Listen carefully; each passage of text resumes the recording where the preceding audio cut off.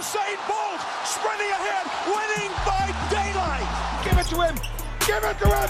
Boom, shakalaka. JT Taylor. JT Taylor champion of the champion of bowl of the champion Olympics and jump. Take your mark. I know when that hotline blink. Hello and welcome to Friday's episode of Hotline Rings, the 42's Olympic podcast. I'm Owen Luke O'Callig in for Steve O'Rourke, and I'll be joined on the line by Niall Kelly, who's on the ground in Rio de Janeiro. On this morning's show, we'll be looking back at the first round of Olympic golf in 112 years. We'll also be previewing a big day for Team Ireland with finalists in the men's and women's lightweight double sculls this afternoon. And we'll also look ahead to the athletics, which gets underway today. She's going to get a third Olympic gold medal, 17 years of age. What a missy this one is. So we're joined on the line now by Niall Kelly, who's out in Rio. And Niall, we had the first round of Olympic golf in 112 years yesterday with Pádraig Harrington and Seamus Power flying the flag for Ireland. How did they get on? Pádraig is sitting one under par going into round two. Yeah, really promising start, Owen Luke. I mean, Pádraig, as you said, shot one under. Seamus shot level par. The only thing is that at the head of the field, Marcus Fraser has set a quite remarkable pace and got into the clubhouse on -8. So there's a bit of a gap opening up already. I don't know really. The weather is already very changeable. As I speak to you here in Rio this morning, it's absolutely bucketing down. So the conditions already are very different today. The course is likely to play a lot more tricky, I think, for the golfers out there. So it remains to be seen how that will affect the way things are standing up. Yeah, Sinead she was out yesterday and she was talking to Irish team captain Paul McGinley, who he talked about how windy it was, but how they were still in good spirits and enjoying the atmosphere in Rio. The wind has picked up a bit now, which was exactly the forecast. I'm pleasantly surprised how big the crowds are. Big crowds here, good atmosphere, and this is going to be the windiest day of the four. As the week goes on, the wind is going to decrease a little bit and the temperatures are going to go up. But this is a good Irish breezy day. 4 days like this and we'll be very happy. Harrington's still in a position that he could kind of come back into the swing of things. Like even just a couple of weeks ago in the PGA Championship, he had a disappointing couple of opening rounds, but then he found some form and he finished in tied 13th after hitting, I think, a 65 and a 68 in the last 2 days. Could he potentially do that again and kind of get himself back in the running for this? Absolutely. I think he was very consistent yesterday, which will stand to his credit. And there's no doubt, as we were saying on yesterday's pod, there's no doubt that he's targeted this kind of window with the two majors just before, with the Open and the USPGA, and now the Olympics. He's really been gearing himself up for a run in this little block of events to give himself at least one really positive result. His comments afterwards yesterday were very much along the lines of what he's been saying all along. He referred to the rest of let's call them the Zika no-shows as sheep. And it's very clear that, I suppose, he sees himself as not only an ambassador for Ireland this week, but an ambassador for the game of golf as well. He's delighted to be out here, and I'm sure that will only increase his appetite to string together 4 serious rounds and put himself in the mix come Sunday. Of course, he was one of the big names lobbying to get golf reinstated into the Olympics, wasn't he? He was, and I think Paul McGinley as well. It seems to be a theme running throughout this Irish camp.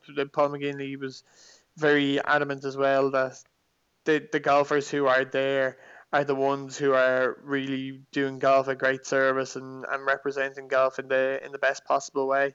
So I don't know, it's kind of hard to know really. Golf at the Olympics, it's a global sport. It is ultimately a very professional sport, and for me, I suppose there's just been so much else going on yesterday and again today that maybe it's just kind of not top of the priority list, or at least it won't be top of the priority list for me and for most of the other Irish journalists out here until it gets to Sunday, if Pádraig or Seamus are in the mix.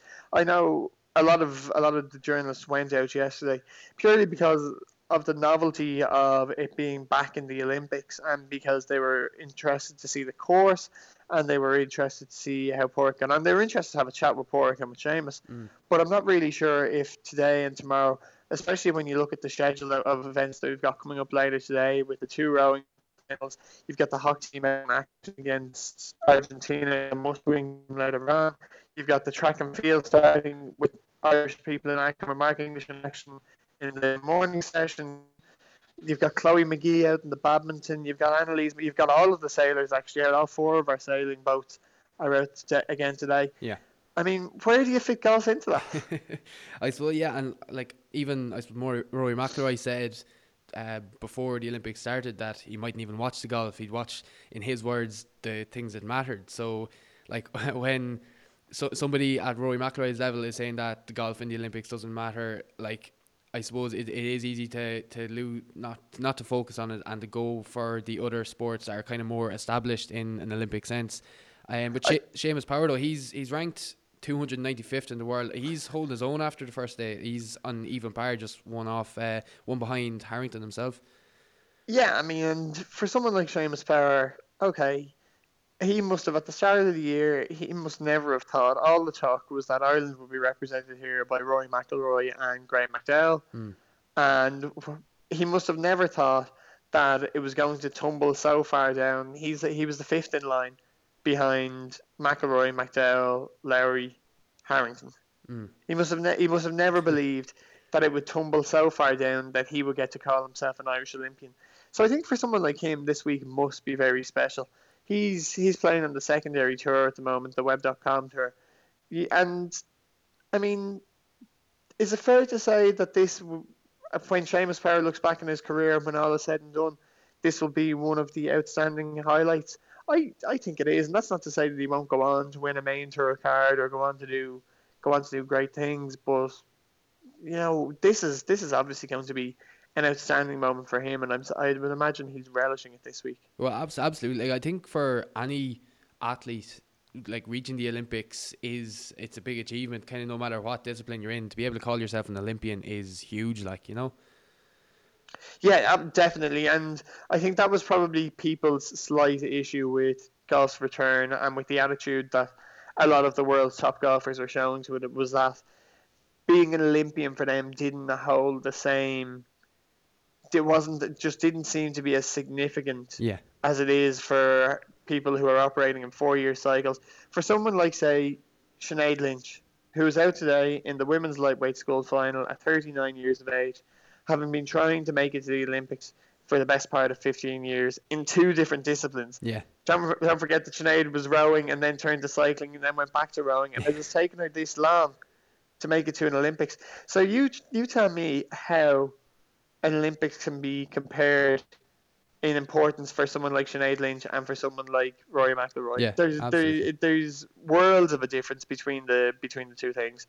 But for someone like Seamus Power and for someone like Pork Harrington, who obviously, you know, really values the Olympic ideal and what it means to be an Olympian, sure. Yeah, and moving on to the rowing, I suppose, there, and Sinead Lynch and Claire Lamb, they're in the final today along with the O'Donovan brothers. Lynch and Lamb yesterday, they came 3rd in their semi-final, but it was a time that would have won the other semi-final. Are they looking at a potential medal today? I think both crews have to be looking at a potential medal, really, on Luke. Both of them were in the fastest semi-finals yesterday. Both of them were 3rd. So both of them, technically, had they been drawn on the other side of the draw, would be going into today as semi-final winners. And you would certainly be thinking, do you know what? Yeah, they've got to fancy their chances here. As far as I know, they've both been drawn in lane 1, the outside lane, for their respective finals today. Speaking to the O'Donovans yesterday, as you can probably tell from the tone and tenor of their interviews over the last few days, they really couldn't care less what lane they were drawn in. I think the response might have been, sure, we'll give it a crack wherever. Yeah, I think Paul O'Donovan yesterday in an interview with RT, he was saying that they're asking him about the Europeans at the end of the month and if they'd be going, and he just goes, yeah, sure, we will for the crack, sure. So, and like, they just seem so carefree out there, and they're just loving every minute of it. They did an interview with RT yesterday, and It's after going a bit viral online, and in the words of Paul O'Donovan, 'tis after spiralling away on the interweb. So I have a listen to a bit of it here now. We'll go home now and get ourselves into a nice bed anyway. Cool ourselves down a bit after that and get a bit of steak. Yeah. The food is fantastic there. Like, you can have steak for breakfast, lunch and dinner with spuds if you like. Yeah, we've had all sorts of stuff for breakfast, lunch and dinner. So hard to make the weight? Not at all. We're only small boys. Yeah. It'll be very tight, and they've done it. Paul O'Donovan and Gary O'Donovan win their heat.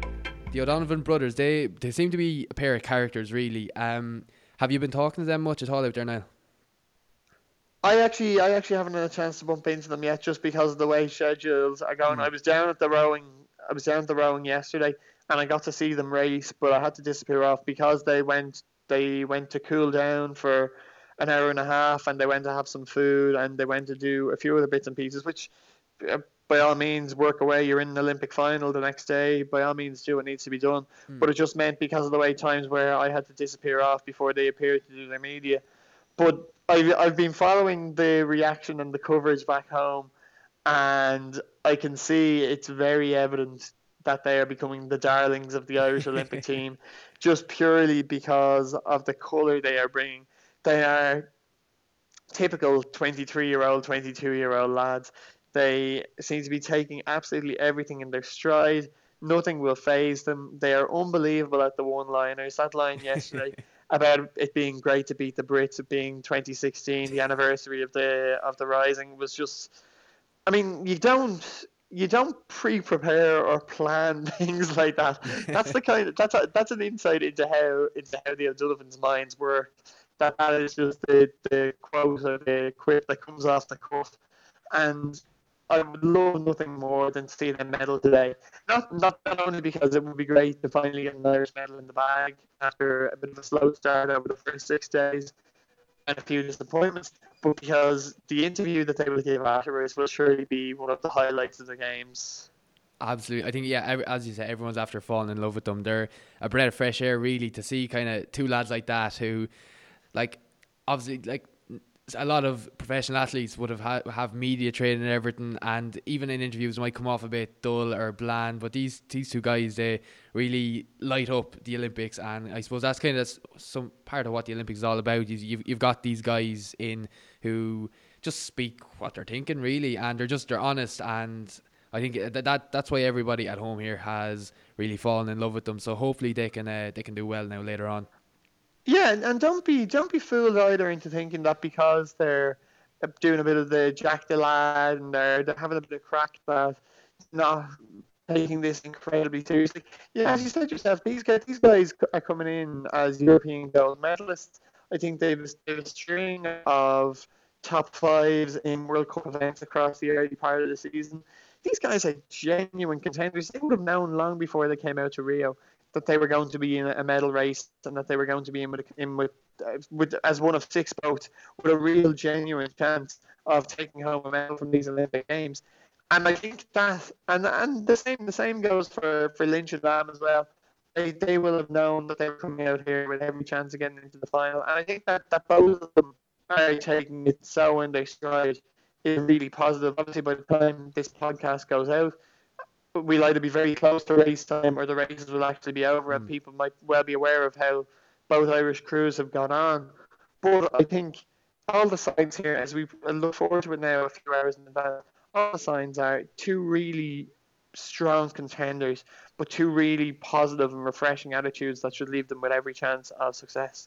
Absolutely. Moving on to the athletics, and the athletics is kicking off today. Up first from an Irish point of view is Mark English in the 800 metres, and then just after that, in the final of the 10,000 this afternoon, is Fionnuala McCormack.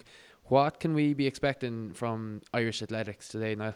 A lot of Irish athletes have declared for a few events, and we're not quite sure whether or not they will actually go. I know Fionnuala is declared for the 10,000 and she is declared for the marathon as well. Now there's a chance that she might she's obviously listed for both. Whether she runs today as a prep for the marathon or whether she decides to leave it off, I suppose, will only become apparent close to the time. Same with Rob Heffernan.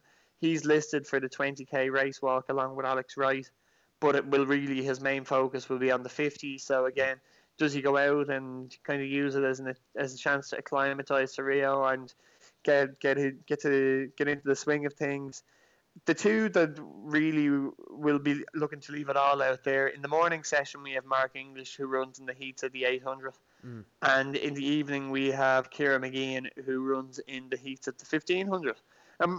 Both kind of coming in very different shape. Mark has had a season pockmarked by injury, maybe showed a little bit of signs at the London Anniversary Games that he was coming back to form, ran a time that was by far his best of the season.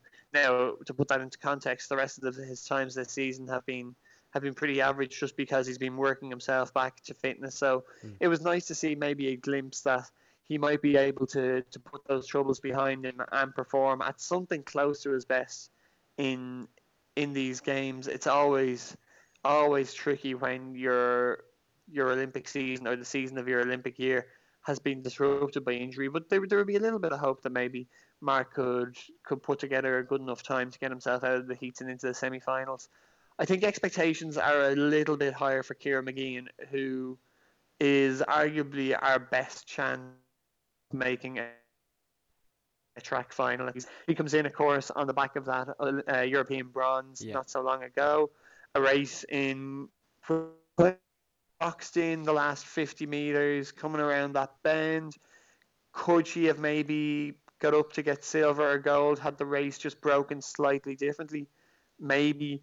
But if you listen to Ciara, if you listen to Gary Kiernan, who many people will be familiar with from his tree, they're definitely targeting an Olympic semi-final and then an Olympic final. Yeah. So can contend in an Olympic final. The 1500 is so competitive. It is absolutely loaded with talent. And so it would be no disgrace to finish mid-division in the 1500 final. But I think anything less than a place in the final, the two of them will probably look at it as maybe a little bit disappointing. Ciara has had potential, but for so many years now, as a junior athlete, she was well described, very frequently described, as the heir to Sonia O'Sullivan's throne over those distances. And it's only now that she's really getting a chance. She has had a brutal run of injuries in the last 2 or 3 seasons. And it's only now that she's really getting a chance to flourish and show what she's truly capable of. She's at an age when she can still develop. And I think now is the time for her to double down on the form of Europeans and to show that she's a genuine contender at world level and can count herself in the top 12 in the world. And that is what they will be looking for. That's what the Irish team, herself and Jerry Kiernan, will be hoping for over the next few days. Absolutely. Yeah, like as you mentioned there, the standard in athletics is at such a huge level in international, at the Olympics. But I suppose these days, we saw there it emerged yesterday that one of the Kenyan coaches has been sent home after trying to pose as an athlete for a drugs test. And it's not the first Kenyan doping controversy, even at this Games, and not the first doping controversy by any means. Doping and the Olympics have kind of gone hand in hand this time around to a point where we're not really sure what we're looking at. Is there a sense that like those guys got caught with doping, the Kenyans, the Russians? Like, is there a sense that, right, these are the guys that got caught, what about the guys who aren't getting caught? Are we going to forever associate doping with the 2016 Olympic Games? I think we probably are, unfortunately. I mean, I don't think there's any escaping the storylines that have been present coming into these games. And I don't think there's any really escaping the fact that the IAAF have an awful lot of work to do to get their house in order. Sure, they took a much stronger stand than the IOC, and that's a much welcome one in banning the Russian track and field athletes from the games. I mean, that really, considering what we know, that would have made a complete mockery of everything that's going to go. We've seen the reaction that other Russian athletes in the pool, Yulia Efimova, people along those lines, have gotten.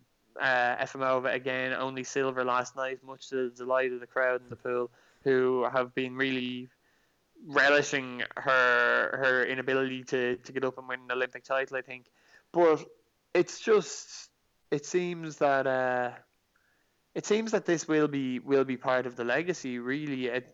And I think that's only fair. I think as viewers and as any athletics fans out there, or any Olympics fans out there, I think we've been bitten too many times and we've been fooled too many times to be naive about this, and to kind of keep suspending disbelief and to keep taking it on trust that the IOC and WADA and the IAAF and USADA and all these people who are tasked with keeping sport clean, like we've seen the Lamine Diack controversy in the IAAF, even the Kenyan controversy from earlier this week about coaches being bribed to notify athletes when testers were coming.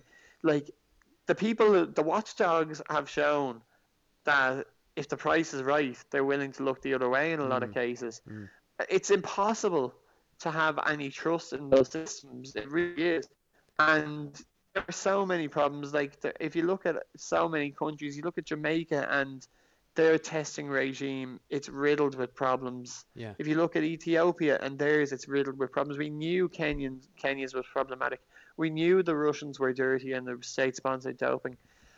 What else do we not know? Yeah, this is it. Like, and I suppose one of the big things that strikes me, a big comparison, is the Tour de France. After Lance Armstrong's real fall from grace, kind of interest, it suffered a lot from interest from the public, and it's standing in a lot of people's kind of opinions has kind of dramatically fallen. Are we looking at something similar for the Olympics after all of this, after people see the doping that's going on in the Olympics as well? Like, is it going to become not irrelevant, but kind of less relevant? Are people going to say, it's the Olympics, sure, they're all on drugs? There's definitely that bit of fatigue seeping in, and I've heard people say it. I heard it before I flew out here, and I've heard it a little bit, not so much out here, but I have heard it kind of mentioned indirectly out here. That fatigue is like, why would we bother watching this? I think for me, and being amongst the Irish athletes, I've had to spend a bit of time thinking about all of these issues and how they all fit together, and in some respects thinking about why have I even bothered to be out here? What's the point? Yeah. And I think that the thing that maybe will differentiate the Olympics from something like cycling is that cycling is a pro game. At the Olympics, you still have, although there's an awful lot of professionals here and there's an awful lot of amateurs who are effectively competing as professionals, you still have a lot of those stories about athletes who are clean athletes who have given their lives to the pursuit of something really special, to the pursuit of the Olympic ideal. Briefly, we'll just have a quick look at the hockey. The men's team had a good win yesterday. 2 goals from Shane O'Donnell, 4-2 victory over Canada. They've now got a must-win game against Argentina later on. They do, and I think this was what was expected all along. That we knew that they had been drawn in a remarkably difficult group. We knew that the fixture list was front-loaded, that it was always going to be tough to get anything out of India, Netherlands and Germany. And I think the team always knew that provided results elsewhere went their way, that if they could win against Canada and against Argentina in their final 2 games, they would give themselves a real shot of making it into the quarterfinals. So what we have essentially today now is a last 16 shootout. This is knockout hockey. Ireland need to win to go through, and I think they will feel that it's well within. Argentina have been improving. It's going to be a really tough test for Ireland, but I think all of their preparations will have been geared towards this kind of knockout mentality, that they knew they'd be going into the last game with everything on the line. And to put in that performance against Canada yesterday, to get the monkey off their backs, Ireland's first win in an Olympic hockey tournament in 108 years, it will really kind of give them the boost that they need going into the game today. So hopefully, we'll keep our fingers crossed that we might have a quarter-final to be writing home about. Yeah, they've really kind of set the stage in the lead up to it, so hopefully we can have a Robbie Brady-esque moment later on. So that's perfect. That's it for this week. We'll be back on Monday looking back at the weekend's action. Thanks to Niall Kelly for joining us from Rio. I've been Owen Luke O'Kellig and this has been Hotline Rings. Usain Bolt sprinting ahead, winning by daylight. Give it to him. Give it to him. Boom, shakalaka. JT Taylor! JT Taylor's